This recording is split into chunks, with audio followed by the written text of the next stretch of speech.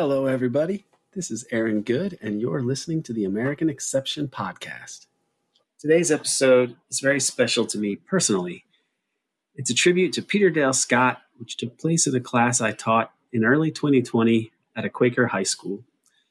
This class featured not just Peter Dale Scott, but also his closest friend, Daniel Ellsberg, the man who leaked the Pentagon Papers and went on to write two great memoirs, Secrets about the Pentagon Papers and The Doomsday Machine about his time working on U.S. nuclear policy. So he's also been a great activist for peace ever since he leaked the Pentagon Papers.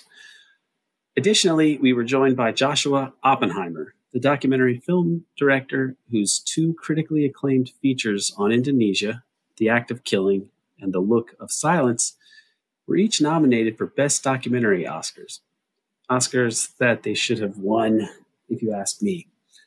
Finally, we were also joined by Peter's former student, friend, and collaborator, Freeman Ng. Freeman conducted a series of interviews with Peter in which they read and discussed Peter's long poem, Coming to Jakarta. These conversations later were published in the book Poetry and Terror.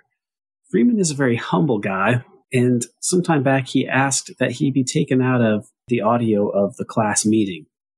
I have elected to leave him in the audio because I think he added to the discussion, and because, if all goes well, we will revisit those Poetry and Terror interviews on this podcast. A little bit of backstory. What you're about to hear is from my Peace Studies of the American Century class. I established this class with input from Peter Kuznick and Oliver Stone. A big part of the course included their documentary series and the book The Untold History of the United States. They each also visited the class last year on separate occasions.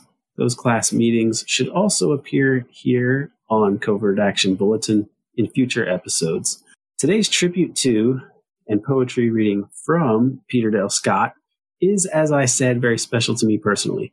Peter did not know that I was trying to get anyone else into the class, and as you will hear, he almost declined the invitation so he could work on one of his book projects. I'll let you hear the rest for yourself, but suffice it to say that thanks to Peter and Dan and Joshua, this whole event was one of the best things I've ever been able to put together. After the audio from the class ends, there's a postscript featuring two of Peter's collaborators and admirers, Ben Howard and me. So stick around at the end if you want to hear that discussion. Lastly, before we go to the audio from the class itself, I want to give you some historical background. Specifically, I want to talk about Indonesia and the overthrow of Ahmed Sukarno. So Sukarno was the great Indonesian statesman after World War II who got the country to be independent from the Dutch and also was an independent nationalist. He's the person who popularized the term Third World, meaning that Indonesia did not want to be part of the First World, i.e. the West, led by the U.S. and Britain and the other former colonial powers. And he didn't want to be part of the Second World, which was the communist nations of Soviet Union, China, and Eastern Europe. To that end, he tried to organize other countries in the formerly colonized world for a conference in Bandung, a famous conference where other people who weren't aligned with the West or with the communist countries were trying to fight for real independence from colonial rule. Malcolm X was there, and he was heartened by this conference. It was an inspiration for him. And also, Zhou Enlai from the People's Republic of China went there, even though, of course, China was part of the communist world, but they gave their support to these countries and wanted to support this movement for independence and kind of independent development for these countries. They supported their nationalist aspirations. On the way to the conference, Zhou Enlai was almost killed by a plot involving the heroin trafficking airline, CIA or KMT, proprietary civil air transport. Right, somebody from that outfit tried to put a bomb on a plane called the Kashmir Princess, and it blew up. But luckily for Zhou Enlai, he switched planes, and so a number of people died, but not Zhou Enlai. So Sukarno's also famous for saying, "Go to hell with your aid." which he directed at the United States because he recognized that the aid that was offered to countries from the U.S. came with strings attached that ultimately made it beneficial for the U.S. to give quote unquote aid to these countries and not the recipients. So there were assassination plots against Sukarno for his, nationalist leanings. And they even went as far as to make a porno movie where they had some guy dress up in a mask that was made to look like Sukarno. And he was videotaped having sex with some blonde woman. And the idea was that they were going to say this blonde woman was a Soviet agent. And look at Sukarno. He's fornicating with her. Can you believe it? Scandal, scandal. They actually made the video, as I understand it, but didn't distribute it because for whatever reason, it didn't really have the desired effect among the Indonesian people when they sort of gave it a test run. So under the Eisenhower administration, the CIA tried to foment a rebellion of some kind against Sukarno. And this was in 1957 and 1958. On some of the outer islands, they organized and armed and funded these rebel groups. And the Indonesian military had to come and put down this rebellion. CIA denied having anything to do with it, and they denied it and denied it until finally one day a pilot named Alan Pope crashed, and it revealed that the CIA was involved. And it was pretty clear he was working for the CIA. So that made the U.S. look, not for the last time, like liars about their covert operations. So Eisenhower leaves office, JFK takes over, and he is much more kindly disposed towards third world nationalists. When he was in Congress as a congressman and senator, he had condemned the French wars in Algeria and in Vietnam, and this did not endear him with people like John Foster Dulles and other people who were proponents of American imperialism, always couched in terms of democracy and liberty. But Kennedy had a different take on this. So he had his brother, Robert Kennedy, negotiate with the Indonesians to get Alan Pope sent back home. And Kennedy himself, as president, was helpful to Sukarno, and he even assisted with Sukarno's efforts to nationalize certain businesses that were, more or less exploitative in terms of their taking Indonesian resources and not giving the country much in return. So JFK had a very different approach. By 1963, Sukarno was building a big mansion for JFK's visit. Sukarno actually visited the U.S. under JFK, and there's a story that Greg Polgrain recounts of Sukarno being in the White House with the president and Jackie Kennedy, and they all retreat to the bedroom because Kennedy tells Sukarno that's the only place that the CIA wasn't eavesdropping on them. That gives you a sense of what JFK thought of his own intelligence agencies. Whenever JFK is killed, later a U.S. ambassador, I believe, is talking, or maybe it's Sukarno's biographer, is talking to Sukarno, and Sukarno asks plaintively, why did they kill JFK? So he understood what had happened. Under LBJ, there's this terrible series of events in Indonesia in 1965 called G30S, or the Gestapo, which means like 30th September movement. And it's still a convoluted and mysterious set of events, but what ends up happening is that some left-wing generals are persuaded that these centrist generals who are actually loyal to Sukarno are being bought off by CIA or something like that, and they're about to stage a coup. And so these generals in the middle, who are still loyal to Sukarno, just like the ones on the left, they stage a plot to kidnap the generals that they think are disloyal, but they were only supposed to be kidnapped. Instead, they get killed. They get murdered. And at that point, these right-wing generals led by Suharto strike back, and they arrest and or kill the left-wing plotters. And that's just a prelude to this horrible, horrible massacre where the PKI, the Communist Party of Indonesia, which was part of Sukarno's constituency, they're rounded up and killed.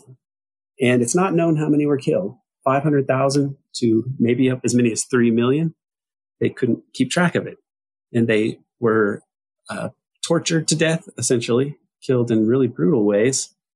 And they were thrown in rivers and impaled with bamboo so that they would sort of float up or something like that. And the rivers were choked with dead bodies at certain points, and just unimaginable horror, the greatest massacre since the end of World War II. And the outcome is that you have a U.S. Client state in Indonesia now. You don't have this independent guy anymore. You have somebody who is a puppet of the United States. And the American press mostly ignored this. To the extent they reported on it, it was like the New York Times, I believe it was James Reston, who called it a gleam of light in Asia.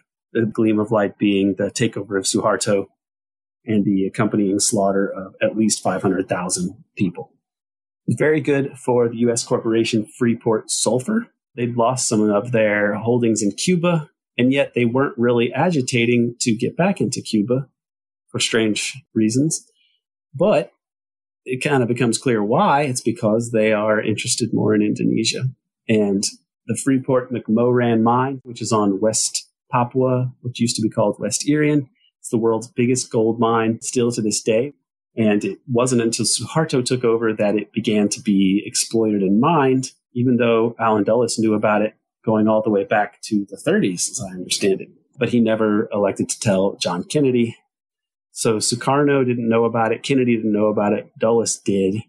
And that's probably pretty significant.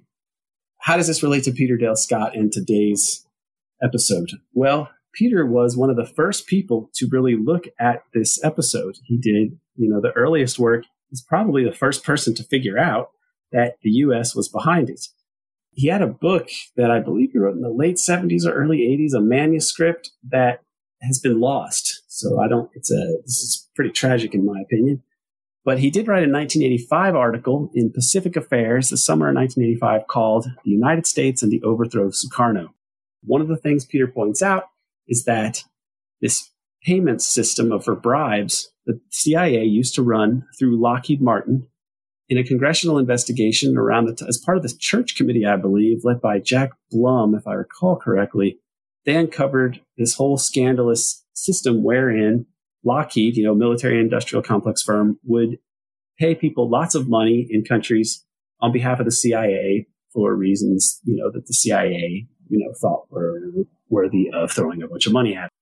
So Peter Dale Scott figured out that this payment system was operant in Indonesia, and that shortly before the G30, months before the G30S event, the massacre, the big massacre, the CIA's Lockheed bribery system had shifted its recipient from a backer of Sukarno to a backer of Suharto. And this was a tell that they were making a move and that Suharto was their man. The CIA has never come clean about that. Ralph McGahey wrote in an article, maybe for Covert Action years ago, that he was for a time the custodian of a top secret study on Indonesia, and that study was important to the agency because Indonesia was considered a model for covert action going forward. In fact, when the coup against Allende happens in 1973, there's graffiti on the walls before the denouement of the whole thing saying Jakarta is coming, or Jakarta se acerca in Spanish, meaning, if I need to spell it out, that you better get on the right side because there's going to be a move. And if you're not on the right side, then you're going to be among the slaughtered. So Peter wrote this article covering the coup better than any American scholar had. It only got published in a small, I believe Pacific Affairs is a Canadian journal, and it's a small journal. So it didn't get a lot of press. And Peter became very depressed about this because this is very important historically, and it's being ignored. And he started to have something of a breakdown. And he felt that none of his work was really accomplishing anything, and he didn't know what to do. And because he was a poetry professor and a poet, and even his father was a famous poet, he started to write poetry to try to process what was happening or what he was thinking, or what he was going through. This writing during this time period becomes the epic long poem that's published as a book, Coming to Jakarta, which is a reference to Jakarta se acerca. Jakarta is coming, only he's saying coming to Jakarta. So it's a meditation of, among other things, trying to confront things that you might have suppressed personally, that you might have suppressed because they are too painful to deal with, and how that kind of suppression is a metaphor for many of the things that we do in our civilization. That our civilization, whatever its good points are, there's also this dark side, this sort of exploitation and violence that upholds the order that we live under, and that we oftentimes suppress this. And so Peter's approach is to try to deal with this and capture these ideas in poetry. And so that's what we're talking about during this class. I hope that background allows the tribute to Peter and the poetry reading to make more sense. And that's the last thing I'll say about this for now.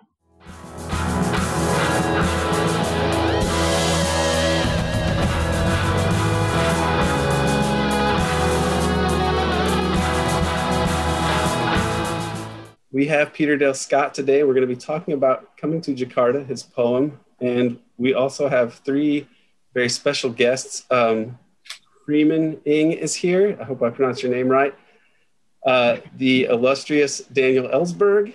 And Peter, I don't think that you noticed this, but Joshua Oppenheimer is also here on the call. And really? He can't stay. He's in Denmark or somewhere. Josh, where are you? I've never talked to you. No, that's not true. We had a phone call. I'm in the far north of Norway, in the Arctic, on the Arctic Ocean, actually. And Aaron wrote me asking if I would like to meet you in person. And I was so, not in person, because we're not in person, but to see you. And so I'm this is the future way of meeting in person. I'm so happy to meet you, Peter. As I've told you, and I'll tell the class briefly, I'm unfortunately in the middle of a meeting with a composer about a musical film that we're working on, but I left so that I could, for a few minutes, so that I could just say hello. And I'm just so happy to meet you and to tell the class that I made 2 films about the events that so haunted and inspired, if that's the right word, the poem Coming to Jakarta. And my films were very much inspired by that poem. The first film, The Act of Killing, I came out in 2013, and the second one in 2015, The Look of Silence. But I'm the deepest sort of fan and honored to be in your company and to meet you in person.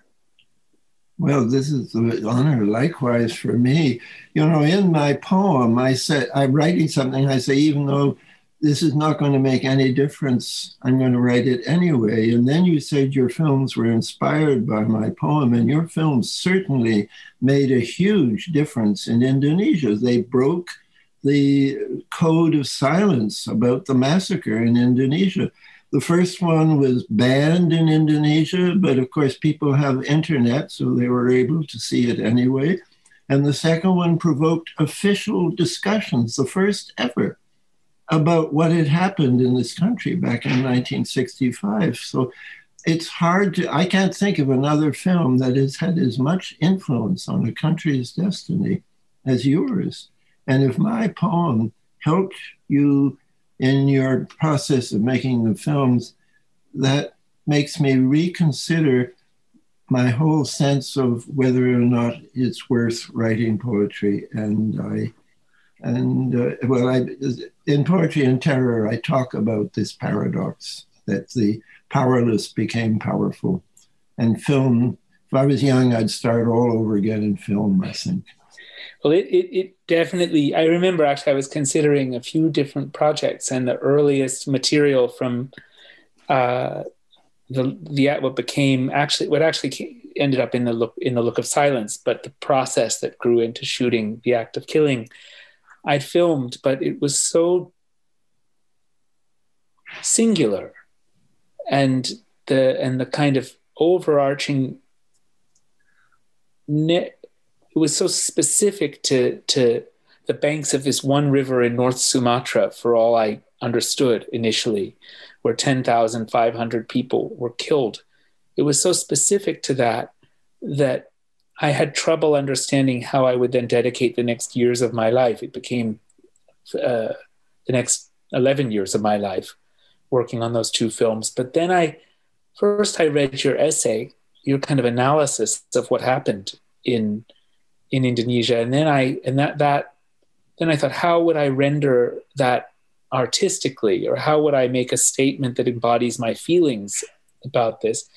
And then I came upon your poem, and I was considering another project actually in the United States, also what could have been very worthwhile, but your poem just captured my heart in a way that forced me to listen to the voices in my head, the voices of my friends in North Sumatra who were saying, please don't give this up. Please pursue it. And your poem kind of provided me its lyricism, its fervor, its moral clarity, and its beauty and terror forced me to sort of, not forced me, it showed me how a work in another medium could successfully, sort of immersively force one to look at really the sort of dark underbelly of what we are and the system that sustains us. And I thought, that's what I must do in a film, and I must listen to those friends from these villages in the plantation belt of North Sumatra where I started these two films, and return and focus on that. So it is no exaggeration to say your poem is what gave me the aesthetic clarity as a filmmaker to make those two films. And I don't know that I would have without them, which is why I always jump at the opportunity to engage with you, and this one was no different. So speaking of the dark underbelly of the culture that makes us what we are, there's one episode in the first film which is emblematic for me of this whole paradox that culture is supposed to make us better, but our culture is in some ways fundamentally corrupt. And it's when it's the anti-hero of the first movie, the guy who's so proud of having killed all these people that he wants to make a movie about it with you. And he boasts about how he learned how to kill somebody by pulling a piano wire around their throat. And he's proudly showing you where it happened. Well, you know, he got that out of an American movie that was being distributed free of charge in Indonesia by the USIA, the Information Agency, on the principle that we have a great culture that we must share with the rest of the world so they can be wonderful just like us. Mm-hmm. And they learn how to be mass killers from our culture. And that is such an emblematic anecdote for the whole of this poem, you know, is just one of three. The trilogy, Seculum, is about our culture and its dark underbelly, and where does that leave us? Anyway, Josh, what a thrill. I almost said no to this invitation because I'm writing a book, but to have Dan and Freeman and you, Dan, have you ever talked to Josh before? No, if I may just interject, Josh, I'm so happy to have the chance to tell you more or less to your face that your films are just masterpieces. They're unique, they're unprecedented, there's nothing like them, and I really want to thank you for them. Listening to Peter here, as a friend who's been with Peter through this process, no poet could be more gratified by a response, I can't imagine, to a poem. And you've really, I want to thank you so much for that. As a matter of fact, after this amazing week we've just had, with once again, as at Charlottesville, as at various other massacres, we're hearing from our leaders, this is not who we are. This is not America. You, Joshua, held up a mirror, I think, to humanity, not just Indonesians. And you have to say, this is part of who we are. This is who a lot of us are, and we can transcend it, but this is what we have to deal with. And I just hope your films get seen forever as much as possible. Thank you. But yeah, if I could just add to, no, let me say something, Josh, and then I'll give you the last word. Josh's films are also part of who we are, that America has produced the best and the worst, and it has produced the spirit of autocritique, of self-criticism. And particularly for Indonesia now is very much under attack from its version of Trumpism. These hard right Sharia Muslims funded from Saudi Arabia, whom in turn is really funded by our dependence on oil as we destroy the climate. Your films, I think, are going to last as a way of reminding Indonesia that they were once a tolerant culture and that is what they should aim at being. So I predict there's going to be a long shelf life for your films in Indonesia as a way of keeping them honest. And I can't think of any other films ever that I have seen that have had the same influence for good. There have been a couple that have had an influence for evil, but an influence for good, there's none like your films. Well, thank you. And I just want to say, first, that what you describe in Indonesia having been a different place, it was a very different place before the genocide, of course.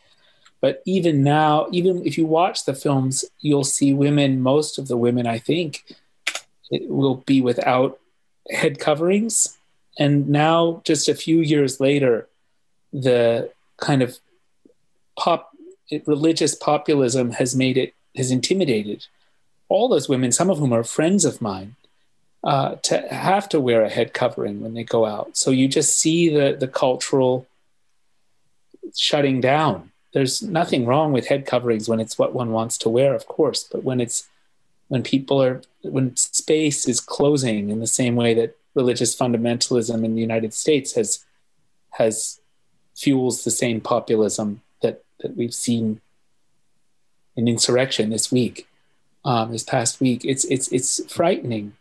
And Dan, I'm astonished that I have the chance to meet you, because you are in a way the ultimate role model for exactly what this country needs and has been needing ever since you did what you did. And it is astonishing that in this week of all weeks, I get to meet you. So I want to thank Aaron, and I want to thank Freeman also for your work in general, and with Peter. This was kind of an opportunity that I couldn't pass up when Aaron wrote me and said that I would get to meet the three of you just now. So I'd like to make a comment that this week, and of the events of what happened last Wednesday on the 6th, make this what's happening now very timely, because if we want to talk about the two sides of America, it's never been acted out as vividly on camera as it was 8 days ago now. And so this whole question of how we're going to address that in America is related to the themes I'm trying to talk about in the poem, about and what the section I'm going to read when this dialogue is over, about there being two sides in ourselves, and that each of us carry, in a sense, the stigma or the mark of Cain, that we're trying to be good, but we continuously fail in being good. But the consciousness that we are both the person who's trying and the person who's failing is true of us, it's true of our country. And the way to begin to heal our country, I think, and we need desperately to focus on healing as well as on changing. Those are two conflicting goals, but they have to both to be done, is that we will do a better job of healing the great split in the country as we become more skilled at dealing with the splits in ourselves. I don't know if that's clear on a quick something like that. That's the book I'm writing now, by the way, which is a book about everything. The book that almost made me say no to this extraordinary chance to have Freeman and Dan and you, Josh, whom I'm seeing for the first time, all talking at once together. Is wonderful. And Peter, you're going to read from Coming to Jakarta. That's correct? I'm going to read, we prearranged that I would read section 3, part 3, section 2, but it's such a segue from what we've been talking about that it was the perfect section to move into the poem from our discussion. So this is part 3, section 2. To have learned from terror to see oneself as part of the enemy can be a reassurance. Whatever it is arises within us, fear, a matter of self-protection, quick wits in the urban streets where my parents, for socialist reasons, lived in the 30s. It wasn't a slum exactly, but it was very working class. And my toys, reluctantly shared, seemed always to disappear, except when I was conducted to play alone on the lawn of the nearby campus, or dressed up in polished gaiters with a button hook to go have tea with Graham, or Christopher and his maiden aunts. By the way, that's Christopher Plummer, who became a famous actor on Broadway and in Hollywood. And I met him once at halftime at a play that he was giving, and he said, yes, he became an actor because he didn't have good enough grades to get into McGill. So by failing to get into McGill, he became famous. Christopher and his maiden aunts at the edge of Mount Royal. There were in our house so many meetings, but when my parents hugged, I would get between their knees to be in the carriage. I used to be sent out to play in the snow till lunch, or until the pack of boys took my sled. I recall much blood the time I hit Babs, whom I remember as so gentle, or the broken window as black as the lake's bottom after I had been chased one more time behind our insecure board fence, and in response to the rain of catcalls and heavy gravel, I, needing to kill someone, heaved a primeval rock high across the back lane and into the very nest of the office typewriter in the flat of Professor Sullivan, who in the post-war years when he taught me calculus, amused the whole class by retelling the tale. After all, it was not he who had to bear the lasting damage of that jangling chord from the struck keys I could never replicate on this machine, certainly not on this machine. What I am talking about, I lack, therefore I am. However childish and imperfectly remembered, is ontological, has to do with the rare times one trembles in bed from terror out of love. One will completely dissolve into this other person. Or when looking for encouragement to the familiar repetitions of the stars, one recognizes whatever that noble movement, you and I are not designed for this world we now live in.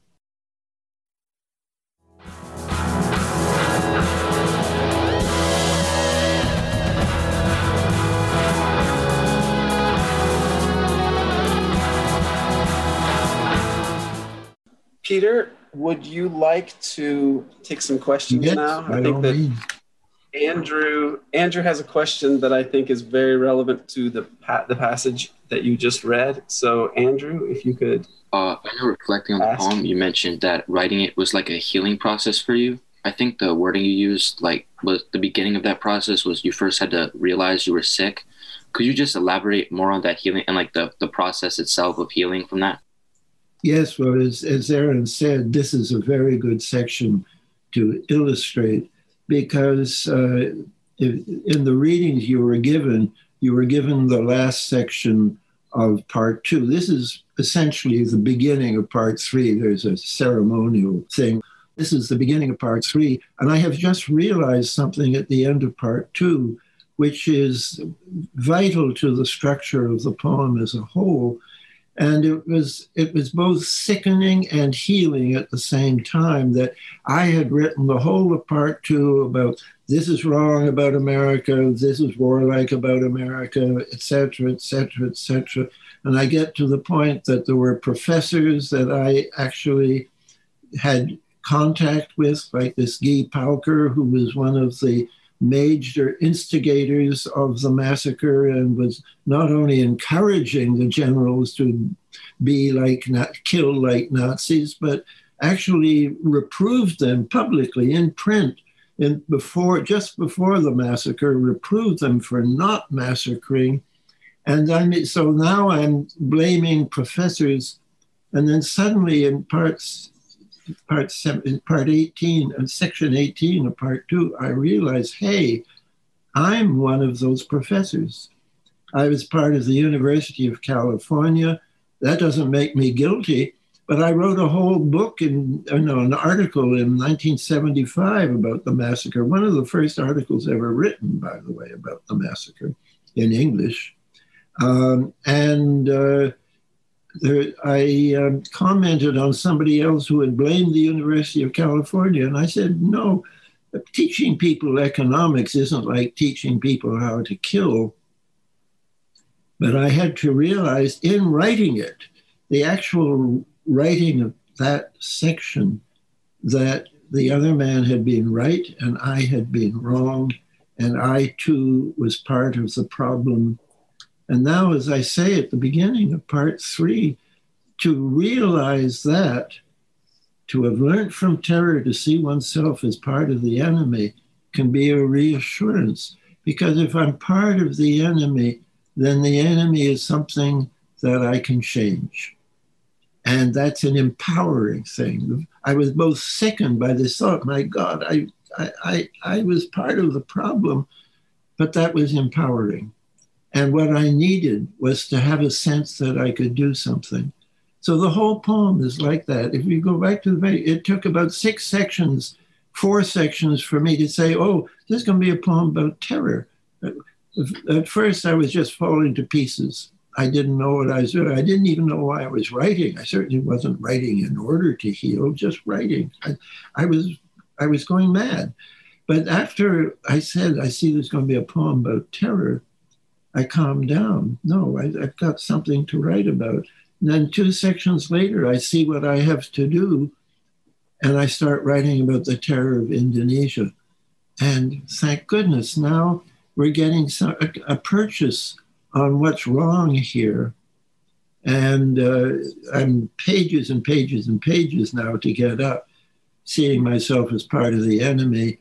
And the last part of the poem is about learning empowerment. And I'm so glad Dan is still here, because in part 5, I talk about how Dan is famous, of course, for releasing the Pentagon Papers, but he's also, and I don't want to say the wrong thing here, I don't want to diminish the importance of his having released the papers. A, it helped end a war, and B, helped it bring down a very warlike president. So you can't say that was a small thing to do. But I want to match it. That's what I'd call a yang act, a conscious act. But he also did this yin thing, which was symbolic. It was also quite risky. He sat on the railway tracks at Rocky Flats, where they helped make atomic bombs. And he sat there with Allen Ginsberg.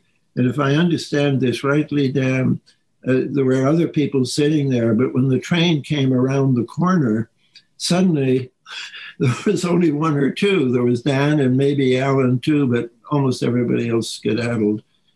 And that to me is a very important example of power. And, you know, the end of my second poem, Listening to the Candle, which is, there are 3 poems in all, the end of the second poem, at the same point in the poem, Brian Wilson, a friend of Dan's and mine, did the same thing very close to where I am now, a place called Port Chicago, where they were shipping arms to the Contras in Nicaragua. He sat on the tracks, and in Dan's case, the train stopped. And in Brian's case, the engineer had been told there's a terrorist sitting on the track. The train didn't slow down, it speeded up.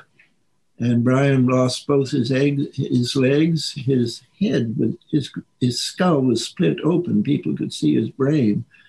So as I say, this is a risky thing to do, but if you want to change history, you have to be prepared to take risks. And Dan took enormous risks with both of these actions he did and with other actions he's done. And so power is, Hannah Arendt distinguishes between force and power, Gandhian power, truth power, satyagraha. That is what is within the reach of every one of us. And the other kind of power, force, forcing people to wear head coverings and that instead of liberating them to wear them or not wear them as they choose. Religion begins by liberation and it ends by enforcement. And that's part of the doubleness that we're talking about here. And I must learn to give short answers or there will only be 2 questions. So that's enough on that. Thank you. Thank you, Andrew. So it's funny because some of the questions that we have been kind of answered. The question about Joshua Oppenheimer's films, because I wasn't sure if he was going to come, and it ended up that you all answered those as better than I even could have hoped for. So, and you talked about Guy Pauker as well, which was another question. So I think that this is a fascinating episode in the poem that we haven't really talked about yet. So Alonso, could you ask a question here? Could you explain how you think it was possible that you and Al McCoy could have driven an hour to talk to that ex-Green Beret? Yes, well, just I know you all know it, but I'm going to recapitulate for my own purposes. I had staying Al McCoy, who wrote The Politics of Heroin. He was on his way to Laos to talk to people in Laos who were running the government and also running the opium trade and the heroin trade there, which paid for the Laotian army, which was one of the CIA's assets along with the Hmong army, both of which were supporting themselves primarily by opium and heroin. And I had been on a panel that spring. The year is 1971, which is actually the year that Dan leaked the Pentagon paper. Isn't that right, Dan? Yes, it's when you leaked the Pentagon papers. This would have been about 2 months later. I remembered this Green Beret. He said, yes, I saw them loading opium onto CIA planes. They may have been Vang Pao's private Air Force, I don't know. But anyway, I phoned him from my house and I said, we'd like to come and talk to you about it. Will you talk about it? And he said, yes. So the next morning we went down. There's an hour, it's 50 miles away, Alonzo. I'm not quite sure what your problem was. If you want to clarify, because we drove to East Palo Alto, which is the other side of the bay from here. It's about an hour's drive. And it turned out that by then, he wasn't going to talk to us. In fact, at the beginning, he wouldn't talk at all. He just put his fingers to his lips, took us down to his car, showed us this huge hole in the side of the MG. And and then he said, look at the floorboards. The floorboards are wood. They're barely scorched. This was an implosive device. This is from my old unit. I can't talk to you. And I think your question was, how could you forget something like that? Is that right? Well, yeah. I don't know when I forgot it, but I certainly forgot it. And I forgot other episodes.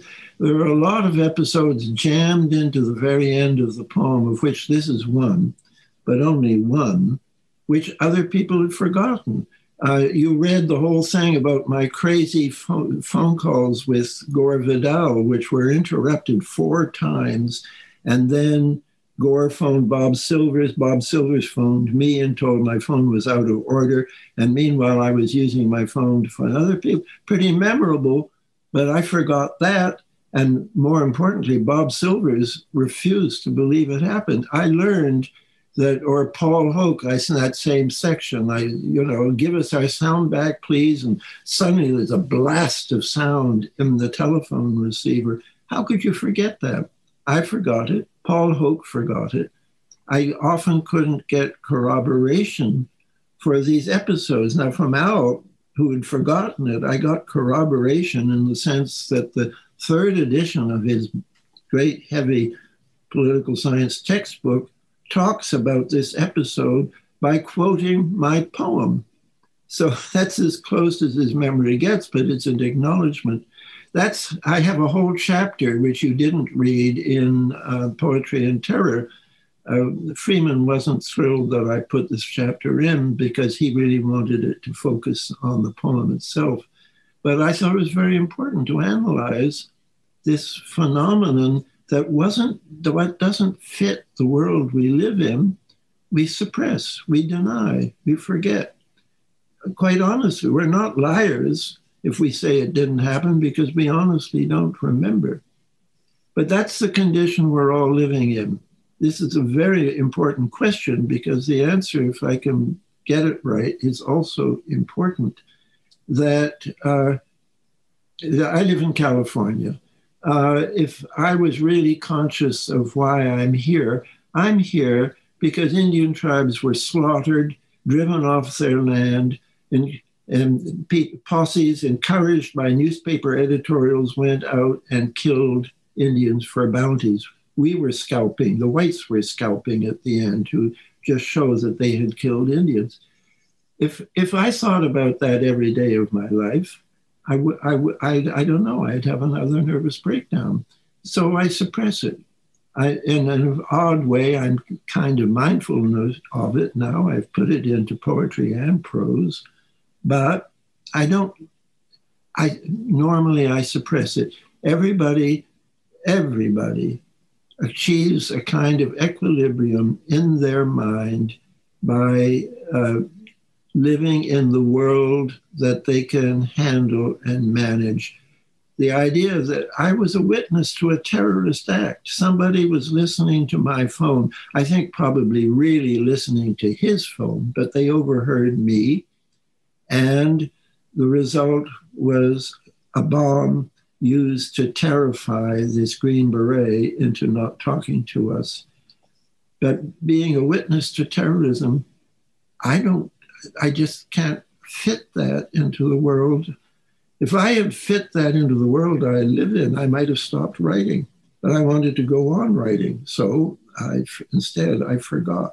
You had to do one or the other, I think. Does that answer your question? You can come back if you want to follow it more. It's very important.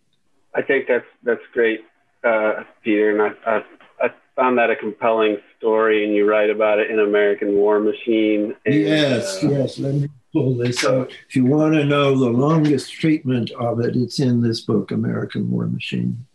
Yeah. When I was doing my PhD work, I got that book in the mail, and I read that book very closely, and I did not read my assigned readings very closely during that time period. If that gives you a sense of what it was like for me to slog through graduate school. So it's a great book. It takes rereading some sections which are complex. The way that you work in that story has a poetic cast, the prose does even. So thanks for elaborating on that story again, which I know you've told before. So I think that before I take another question from the students, I'd like to hear from Freeman just briefly about how the Poetry and Terror book came about. So the students have read some sections of that, interspersed with sections of Coming to Jakarta, as I told you guys. And I'd like to hear Freeman talk about how he entered into this whole conversation. Okay, well, I guess it started when I was a student of Peter's, but in poetry. I took a poetry workshop class with him in my junior year, I guess. And at the time, all we knew about him was that he wrote poetry.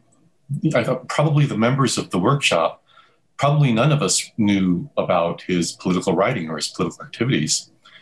But then after the class was over, a few years after it was over, Coming to Jakarta came out. And so I picked it up because I was very interested in the poetry written by, this former poetry professor of mine. And so I read Coming to Jakarta, and the parts of it that I understood, I loved. I did not understand most of it, like practically all of it. So I called Peter up one day and I said, so I just read Coming to Jakarta and I have a bunch of questions. Could I come by and ask you my questions? And he said, Coming to Jakarta is my favorite subject these days. Sure, come on by. So we met in his office and I asked my questions, and that was sort of the start of my reconnecting with Peter after college. And so then we skipped forward many, many years. And I asked Peter if he wanted to do a series of video discussions about deep politics. And so we began to meet for that. And very quickly, I found myself, once again, not understanding 90% of what he was talking about. We would have these video sessions and I would ask a question and he would, and then I would just be lost. So I decided I need to find something easier to talk to him about. I need to find something that I have a little better grip on. So I returned to Coming to Jakarta and I asked him, well, how about if we also talk about Coming to Jakarta? We can go, section by section of the poem. And so we did that. And that's how really the whole thing started. It all started because of how much I liked Coming to Jakarta and how little I understood Coming to Jakarta. And that's really all the credit I can claim is that not understanding a thing, I was willing to ask questions. But if I could just add to that, Freeman, if you hadn't asked those questions, there wouldn't have been the book, Poetry and Terror, because chapter 1, which is half of the book, is just the text of those interviews as edited by me. That right. book, by the way, is dedicated to Dan Ellsberg. This is one of the questions from the class, I believe. Why dedicate it to Dan? Mostly because he's a model for how a human being from wherever they are can make a difference. And we all, I think, the book I'm writing now, I'm talking about moreness. So we all have this quality to be more than we are. To be human is to want to be more than we are. And some people just want to be richer, which I think is an abuse of that power. But Dan was a role model, but he was also very helpful in the book because he read the manuscript and he raised some questions that made me see that I hadn't gone deep enough in the manuscript. And the chapters 2 and 4, which are attempts to make sense out of this whole way a poem, which I thought wasn't affecting reality, could inspire a film which definitely did affect reality. And Dan helped me to deepen the book, in that direction as well. So I just answered another of the questions, I think. Yes, that was jumping ahead a little bit, but that's actually perfect that you would answer that. I was hoping Dan could comment on Coming to Jakarta and the significance of Peter dedicating the companion piece to him and how he feels he and Peter have influenced each other in their trajectories. Well, of course, it's a very great honor to have that dedicated to me, and I think it's a timeless work. And I love that. Peter, worked on briefs or analyses of the papers for my trial before I'd ever met him. And so I owe him that from the beginning. And he's been on that from the beginning. But he's become my closest friend here. We've had many hours, and I've learned, and there's no one I've learned more from. Likewise, Dan, likewise. So in connection with Indonesia, he mentioned, that I was a model for revealing something. But of course, earlier than that, he could have said that I am an example of the possibility of change in a life and in a perspective. Because, of course, I was part of this apparatus, this imperial apparatus, for years, for a decade or so before I copied the Pentagon Papers. Now, the massacre in Indonesia was not something I had signed up for and that I wanted to be associated with in any way. I was in Vietnam when it actually happened, working in the State Department, evaluating pacification, when I learned the news of this. And I always wanted to be reassured, let's say, that the U.S. had not run this, that this was not a U.S. operation. Of course, the U.S. denied any connection with it. So later, I can't remember, I think it was around before the Pentagon Papers came out, because I never saw him afterwards.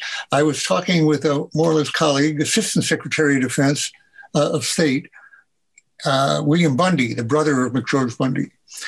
He had been Assistant Secretary of Defense when I first started working for the Pentagon. But I asked him then in about 66, I said 66, but it would be 67 or 68, 69, something like that. The papers came out in 71. If we had had anything to do with that massacre. And he reassured me in a very convincing way that we hadn't, because he put it this way. It was kind of an admission. Admission, there's a word for this, when you admit something that you didn't entirely intend to convey. Namely, he said, we lucked out. He described the massacre as lucky. He said, it worked because we didn't have anything to do with it. If we'd been working with it, it would have been all mucked up, and we would have been involved forever and would have been a mess. And they went on ahead on their own. So he showed no, not only not remorse because we weren't involved, but no condemnation. So here was something he was not taking credit for. And that was a convincing, person who thought that way was convincing that we hadn't, to me, that we hadn't done anything. I was talking to him, not as a journalist or as an outsider. I had essentially the clearances he had. And, we were talking on that basis. So I was convinced by it. Now, later, Guy Pauker, he mentioned, was earlier, actually. Guy Pauker was a colleague of mine at RAND, the Social Science Department. And that's a long story. But he took credit for having encouraged, not just in Indonesia, but everywhere, a lot of places, military takeovers, because they were the most modernized, professionalized, unified, nationalistic groups in these underdeveloped nations. And he had encouraged this. CIA had taken him on as a consultant. He'd lectured about it to various stations and various people in CIA. And then later he said, again, kind of disarmingly, it was a mistake. It didn't work. They didn't do, as well as he had thought they might. Now, in the case that Peter mentions, he had actually, at first he was mad at them because they wouldn't do what he thought they should do, show the determination and ruthlessness and competence of the Night of the Long Knives, or, the Holocaust in general. He didn't say the Holocaust, but I think he may even have mentioned the Night of the Long Knives, where they purged the brown shirts from the Nazi Party, killed many of them. Night of the Long Knives. Yeah, killed many of them ruthlessly. That's the way to do it. So that was, I'd say, I didn't deal with him directly on that, but I had a lot of dealings with him otherwise. So I had been part of this apparatus. So when Peter's article came out, which still to me is one of the great pieces of investigative scholarship or journalist. You know, Gareth Porter calls himself an investigative historian, and Peter is an investigative, if not a historian. In this case, was a work of history. Terrific. And it showed the U.S. involvement very closely. And it led me to ask some questions which were evaded by people like Bill Colby of the CIA. Elsewhere, I won't go into all that. But it absolutely, knowing that we had been involved, for example, I, at one point, was just unwilling to shake the hand of Bill Colby, who had known of all this and been involved in it in the CIA at that time. A small thing, but it surprised him at the time. So this revealed to me, and I'll just say, I've forever harangued Peter and harassed him that the poem must be published with that article to reveal, to Andrew. The reason it's dedicated. You insisted that I do this book. It's true. Yeah, but that the article had to be included because it explains what's going on and explains the U.S. role. So I still want to refer all of you, if they haven't read it already, they must read that article. It's chapter 5 of Poetry and Terror. Oh, the article is in there? Is in, after all? I fulfilled your insistent demand. Yes, but I'm still frustrated, Peter, because the whole poem is not in. You go line by line. But I wanted that article to be for somebody who had the whole poem. But presumably they have the poem. Is that the idea? Well, yes. All we got out of New Directions was their agreement to make a ebook out of the poems so that people can read the Poetry and Terror and have the ebook in their screen, which, by the way, is very good because when I read 3.2, you can search an ebook in a way you can't search a book. I have Poetry and Terror up, and while I'm at it, Dan, I want to add a couple of anecdotes to what you were saying. One is, will you agree that the first time I said that I thought America had been involved in the massacre, we didn't know each other. We barely knew each other then. And I believe you said to me, Peter, I was at the Baguio conference in the Philippines, and we were talking about what America was doing. And I can assure you that when people talked about Indonesia, they said it's over. We've lost control. We have to write off Indonesia. And then years later, long after the discussion, it turned out there was a secret session at Baguio on Indonesia, and it was the opposite of the cover story. They were, in fact, talking about what they were going to do about the problem of Sukarno. And the other anecdote, well, two more anecdotes, and then a bit of the book that's relevant. Out of all these years, one person phoned me, one person who had been in power and been part of the problem then in a big way, phoned me not to apologize, but to try to vindicate himself. And that was Bill Bundy. I was having Sunday breakfast and the phone rang, and it was Bill Bundy, and we talked for an hour. And he was trying to explain why America had gone into Vietnam. And the part of it I remember most vividly is that he said to me, you quote Bernard Fall as a critic of the war, which is true, I do, particularly in Laos. He was, I'm known for what I said about Laos, but it was really just repeating a lot of it, what Bernard Fall revealed. He said, you should know that Bernard Fall came to us and said, be sure that you fight in Vietnam, which was kind of a shock to me. But I suppose Bernard Fall, was he a Catholic? He was worried about the fate of the Catholics. There's always two sides to every war, even the worst wars, there's going to be some other side to it. And finally, apropos of the question of whether it was they lucked out, I'm going to read a paragraph from Poetry and Terror.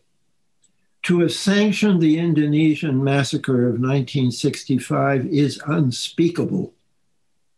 It is unspeakable that at the time, McGeorge Bundy in the White House, that's Bill Bundy's brother, told LBJ that the massacre, which he chose to refer to as events in Indonesia since the abortive September 30th coup, close quote, was, and this is quoting McGeorge Bundy, a striking vindication of U.S. policy, close quote. And, you know, my blood doesn't literally run cold, but it almost runs cold that somebody could look at the massacre of maybe 1 million people. The BBC says 3 million people, and often because they weren't going to use that many bullets.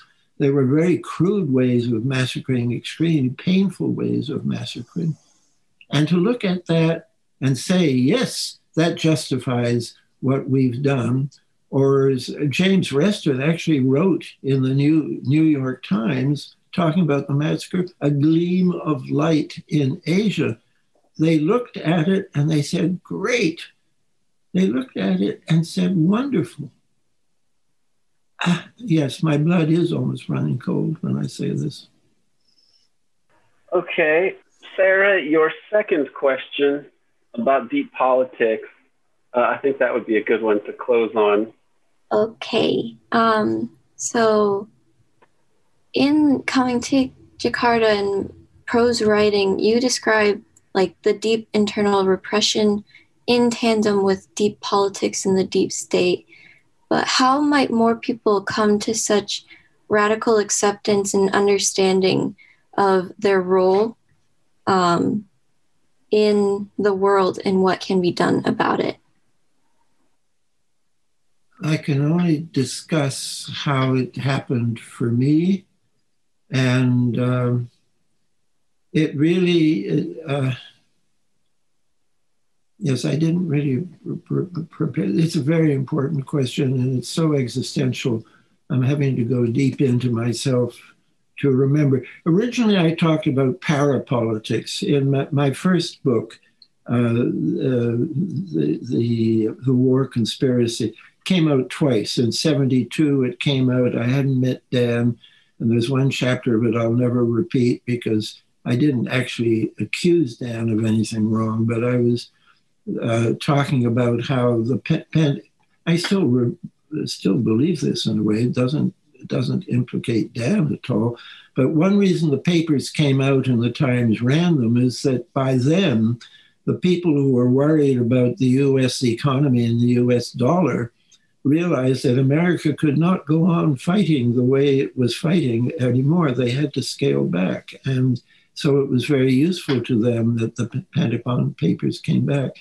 And I wrote about parapolitics, which is essentially politics where accountability is consciously diminished. You do something, but you don't boast that you did it. You try to conceal the fact that you did it.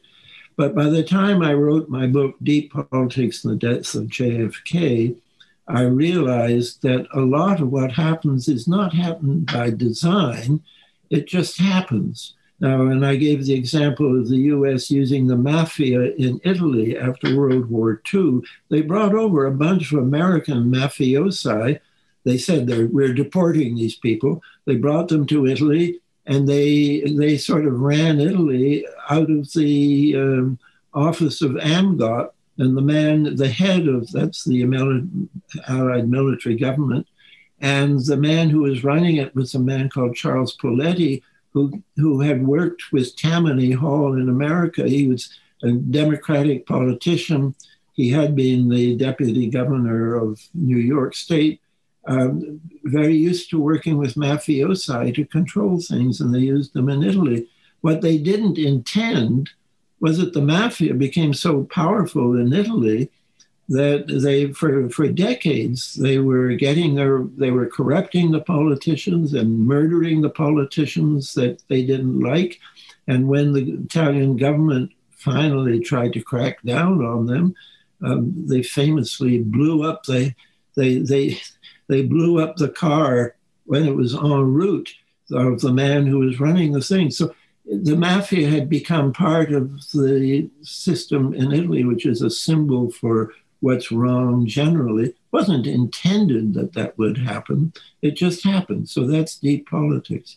Now, in terms of me, I guess it was writing the poem, and the two things developed together, writing about what was deep in our civilization, and particularly in American foreign policy. It led to this part 3:2 that I read to you, an awareness of a depth in me that I had not been aware of. That was my personal route. And I can't say this is any good for anyone else. But I think, Socrates said the unexamined life is not worth living. If you can learn to examine your life in a way in which you first of all, you should give yourself credit for what's good in you. I think there is a lot of anxiety in the world now because the world has gone so conspicuously in the wrong directions that a lot of people think we're not good, we're evil. No, we're a mix, we're good and evil. To be aware of take credit for what's good in you, but the harder part, I think, is to somehow come to grips with the part of you that is not creditable. It's always there in everybody. But also in everybody is this need for moreness to be able to go beyond the current situation we're in and do something about it. And if you can one way or another get in touch with that, Sarah, then you will, I don't know if you'll write a poem or make a movie or sit on a railway track, but you will do what I did. So that's my answer.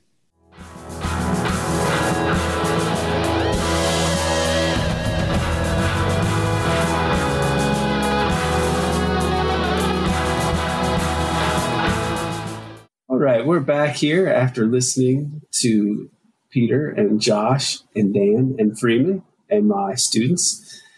And I'm here with Ben Howard, and we're going to be talking about what we just heard. Ben is also a collaborator of Peter's on our new 9/11 series that you've hopefully read, and has been reading his work for years, including his poetry. And so he is uniquely suited to be commenting on what we just heard. So, Ben, what are your thoughts about this poetry reading and tribute for Peter Dale Scott that we just heard? I think it's so interesting. In particular, I thought that the question that one of your students asked about that infamous incident with Al McCoy that both Peter and Al McCoy forgot about. I always think of Peter as being such a strong person who is able to sit with this very dark material, and he is not only willing but enthusiastic about going back to this kind of material again and again and again. But even for him, there are things that are just beyond the pale that he is not able to incorporate into his understanding of the world. Without, I think, as he put it, without deciding to stop writing, essentially. And so I often personally struggle with this material very frequently and need to take breaks from it. And it is heartening to know that even somebody like Professor Scott is often in the same position just because of the gravity of these experiences and what this material entails. So I'd certainly read about that story and he talks about it in American War Machine quite a bit, but just some of his reflections about that and what it means, I found very moving. Yeah, I did too. And you can deal with these things on a abstract level through reading, and listening to people who are experts talk about these things, but seeing some of these things, experiencing, I've been to like Hiroshima and Nagasaki, and that was a very moving experience. And that's another case where you're kind of confronted more with the reality of something that you used to be able to sort of kind of in a detached way contemplate and delve into. But then when you're there and when you see it, you see some of the actual, destroyed artifacts of what happened in Hiroshima and Nagasaki, for example. It becomes more real. And then to be there where they had just been there, they had surveilled you without knowing. They had sent somebody out to do to perpetrate some sort of violence. In this case, just for terrorism purposes. I mean, it was for the purposes of terrifying these people. And then you're there afterwards. I still find it kind of hard to believe that they would both forget about it, but there's no way that they were not telling the truth about it, because Al McCoy actually writes about it in the 3rd edition of The Politics of Heroin, and he has a similar take on it to Peter, that it's a metaphor, and it happened, but it's also a metaphor for our inability to confront or acknowledge the dark matter that orders our universe in a way. So I agree with you. It's a great anecdote. What else jumped out at you in that whole conversation, that hour-long conversation with Peter and friends? Oh, well, I really appreciated the opening, and we should talk about this, but that Joshua Oppenheimer was so thrilled to meet Professor Scott, and to know that poem had such an impact, because those movies, I saw those when they came out and had a huge, they just, both of them have a huge emotional weight to them, and certainly had a big impact on me. And to know that a piece of work like that, and also Peter's earlier sort of more prose essays on it, that they have that you produce something like that and it has a life, and that it can inspire somebody to do something, an impressive piece of art that itself has political consequences. It makes you sort of hopeful for what is sometimes I struggle with, what is the point of talking about this? What is the point of writing this down? So few people listen, so few people care. There's such a concerted effort to not talk about this, but to know that that documenting it, that writing it out, that explaining its import can continue to have effects long after you may have even yourself given up on it, I think was really heartening. So I appreciated that interaction between them quite a lot. I thought that was really, really interesting. Yeah, there's the saying that oftentimes liberals, I think complacent liberals might trot this phrase out to kind of justify their own fecklessness. It's that Martin Luther King quote where he says the moral arc of the universe is long, but it bends toward justice, which I was trying to say, is a way sometimes for vaguely liberal people to be like, well, we're not accomplishing much, but maybe sometime something will happen. And when that happens, I will have been lending my tepid support, all these years. But I think that Peter will mention this at times also, that, they used to take Christians and feed them to lions in front of the Colosseum crowds for the amusement of the population. And we have come, we've come some ways towards enlightenment since those times, even if we seem to be in the United States since the end of World War II, really probably since some point in the middle of World War II, like including the dropping of the bombs. But we've been in this imperial kind of, hall of mirrors, I think, to where it doesn't seem like there's much progress for good reason, or it seems that we're going in the wrong direction. But things can change, and there's something liberating about at least being able to tell the truth and to bear witness to it, which I think Peter brings out in his work. What did you think of? What's your feeling about coming to Jakarta in general? Like you've read Peter's poetry at least as much as me. How do you feel about the poem at this point in time? I still don't understand at least half of it, probably more than that. I reread it this summer, and I definitely understood a lot more of it than I did the first time I read it. But I think you mentioned like it was written, and Peter just talked about this in this clip that we just listened to, that it was written sort of at a moment of crisis in his way of processing, knowing about this and sort of being faced with, the impetus of this knowledge nonetheless.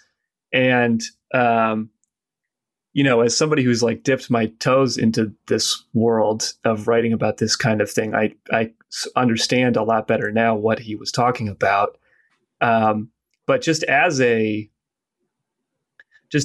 document of sort of attesting to, because he talks about so much, it is obviously focused around Indonesia and the events there, but in a way that just becomes a jumping off point for him to talk about, for instance, his own upbringing, the people that he knew and grew up with, and the way that he, and I certainly feel this as an American, but Peter's certainly also, because of his the milieu that he grew up in, he feels and in some ways was sort of personally implicated in a lot of these things by association with these people that he knew and grew up with. And that section that he wrote, to see oneself, I can't remember the exact line, so I apologize, but to see oneself in the enemy is a kind of reassurance. I think that that's more or less what the line is.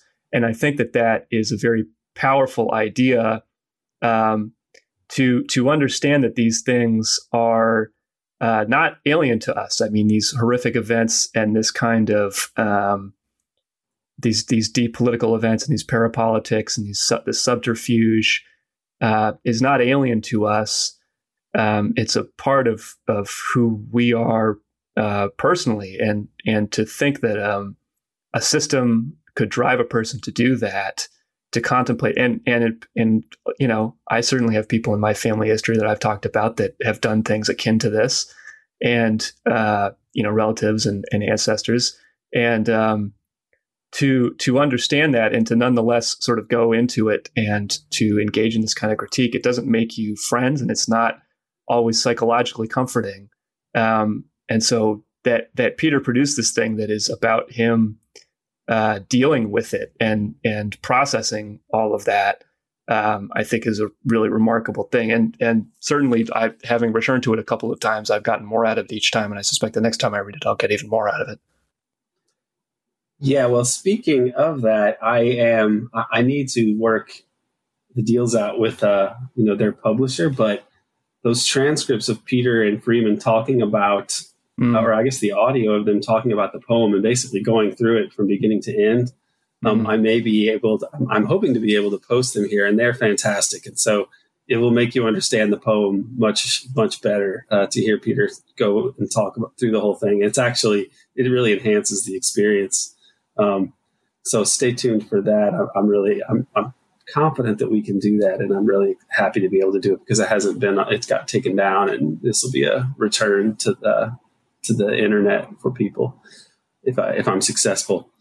I think that you hit on a key important point of this poem, and it was just the fact that it points to our humanity, and that to see yourself in the enemy is something that's essential, and even not necessarily like in a pure binary fashion of like my enemy, my friend, but just, we try to, if we're on the political left, we try to remember ourselves and remind people of the humanity of people besides ourselves, and especially the people that are the victims of the system that we're in. But we often don't think as much about the humanity of these people who are at the top of these inhumane systems, understandably. And yet the pathologies that they exhibit are not so alien to everybody, more or less. I mean, as anybody who has a middle-class existence, okay, in the U.S., you have luxuries, things that you spend money on and that you spend time on that could be much more impactful to other people's lives. I mean, how do I justify buying a $60 PlayStation game when I could think about people that live on less than $1 a day somewhere? Okay. And yet I do these things. I do not live a purely Spartan existence, and sending every penny that I can to help people who could be helped by small amounts of money, right? So what I'm saying is I and other, presumably just about everybody who's functional in the society, has a way of detaching themselves from the darker implications of like the way that their position in the hierarchy is predicated upon exploitation and expropriation of other peoples. And in a way, that's a much more benign version, but not totally dissimilar from what these elites do, who have to look at people as just total abstractions and who are interested in maintaining a system in which they predominate over the masses of humanity. It can be depressing, or it can be illuminating, depending on what you do with this recognition that you are, in many ways, a part of the problem. Yeah, Peter had that great thing that he said about basically that we don't live in the real world. We live in the world that we can comprehend and understand and not have a nervous breakdown every day, essentially. And that's interesting applied to ourselves, the two of us speaking here, and Peter, et cetera, left-wing or liberal-minded people, middle-class people. But when you apply it to the psychopaths who run this society, what is their comprehension, and how do they keep an even keel such as they do? And how do they not have a nervous breakdown every day such that they're able to do these inhumane things that we've documented? It's fascinating to think about. And, I don't want to empathize too much with those at the top, but I do think that, like you said, these pathologies that they have are not alien to us. They are very much in us as well. Yeah, there used to be more of them who would lose their mind for this or that reason. Yeah. James Forrestal, unless he was murdered, which I have no opinion on that. It wouldn't surprise me, I guess. Frank Wisner, right? He went crazy also. James Angleton at the end of his life was dying of cancer, and he was saying like, we're all going to hell for the things that we've done, which I only disagree with him in that I'm not really sure there's a hell, but if there is, he's probably there with Jesse Helms and Jesse Helms too, but Richard Helms is what I meant to say, and Alan Dulles and John Foster Dulles. They're probably all sitting there talking about containment and or something forever. They'll have to sit there forever and talk about it. There's fire all around them. But yeah, you want to say that they're somehow categorically different from us, but oftentimes they're, you can actually wrap your mind around the way that being detached from the consequences of it could make you into a monster.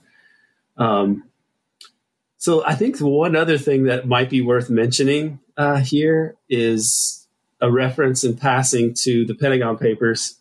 Mm-hmm. You said that you had heard something about this on Hidden History, and I'm going to talk to, I think David Giglio is his name, right? And he's also part of the Covert Action Advisory Board. And I've heard him in interviews. He seems like a great guy. I'm going to talk to him about some of this footage. But you said you heard them talking in the early 70s on KPFA about the Pentagon Papers. What do you recall them saying about Ellsberg and the Pentagon Papers? They didn't talk about Ellsberg so much, but obviously at this point in time, Professor Scott and Franz Sherman and other people had been studying the war, and the war conspiracy had already come out by that point. And obviously a big focus for Professor Scott was on CIA drug trafficking and the CIA's involvement in these kinds of things. And obviously the Pentagon Papers were mostly about the military. And so that was a lot of what they discussed is about what the Pentagon Papers did not talk about, which is they did not really shed any light on the CIA's involvement. They mostly focused on the military's involvement. And, I think that Professor Scott mentioned this. Yeah, he mentioned this in the clip we just spoke about, that possibly some of the reason that these documents, even came to light at all was because there were elements in the ruling class who wanted the war to be done, and this was a way of doing that. And I think that came through in this recording at this early stage in 1971. So that recording is very, very interesting for that reason. But I would be very curious from your point of view, I think that you've spoken to Professor Scott about this topic. What was he thinking about, Dan Ellsberg, at the time that these papers came out? Well, this is a very interesting subject, and one of the things I'm working on with Peter is a collection of essays of like the sort of classic Peter Dale Scott reader, which has some of his most important essays that haven't appeared in a collection together like this. And one of these essays is from a book called Remaking Asia, which was edited by Mark Selden, who is a Cornell professor who's retired now, or he's just a research professor now.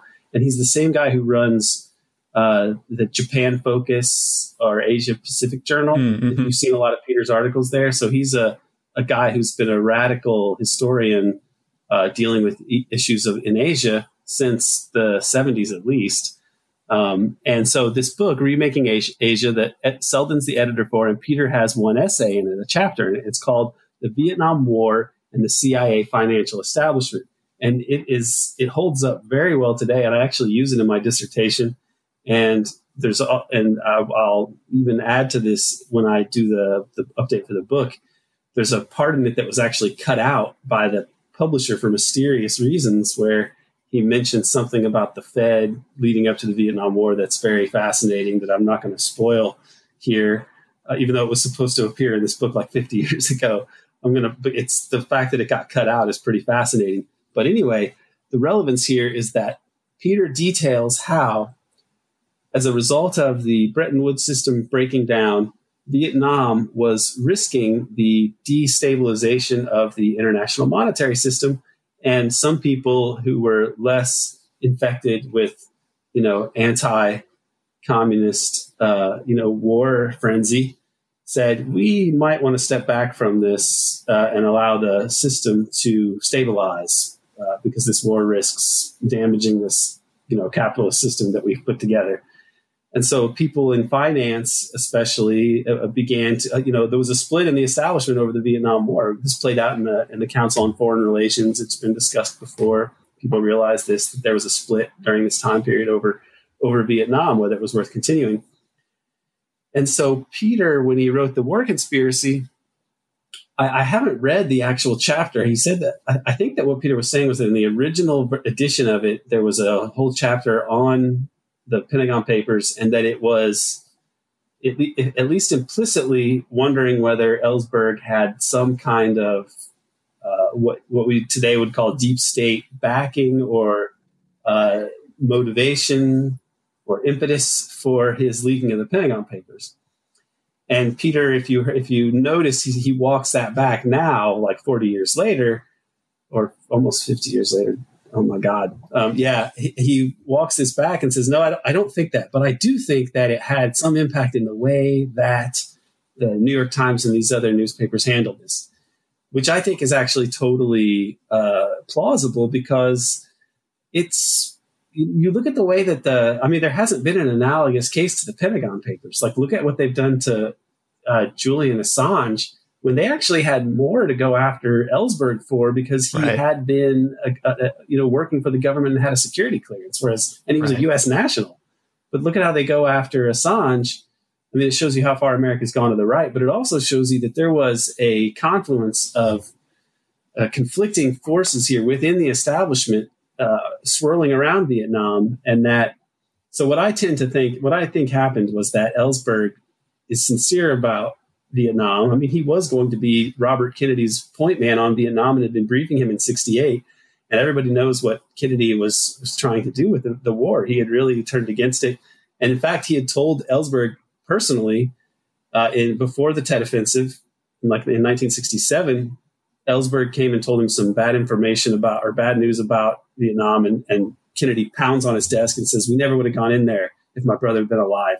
We'd have fuzzed it up like in Laos. We would have worked out some neutral solution where we put in a government and they asked us to leave, which may be the basis for what happened with Ngo Dinh Diem in a way, at least for allowing that coup planning to take place. And I don't even know that Kennedy was the one who wanted to pull the trigger, but part of the reason they wanted that was potentially if Diem wasn't going to be the guy to ask for what they wanted, which was really for the U.S. to leave, I believe, then you could put another guy in. Well, this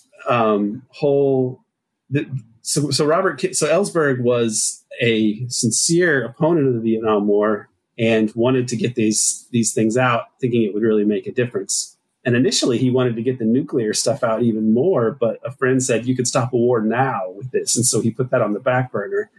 And then those nuclear documents got lost in a big hurricane. But so there are people out there. The reason I kind of go into these details is there's a faction of the, conspiracy.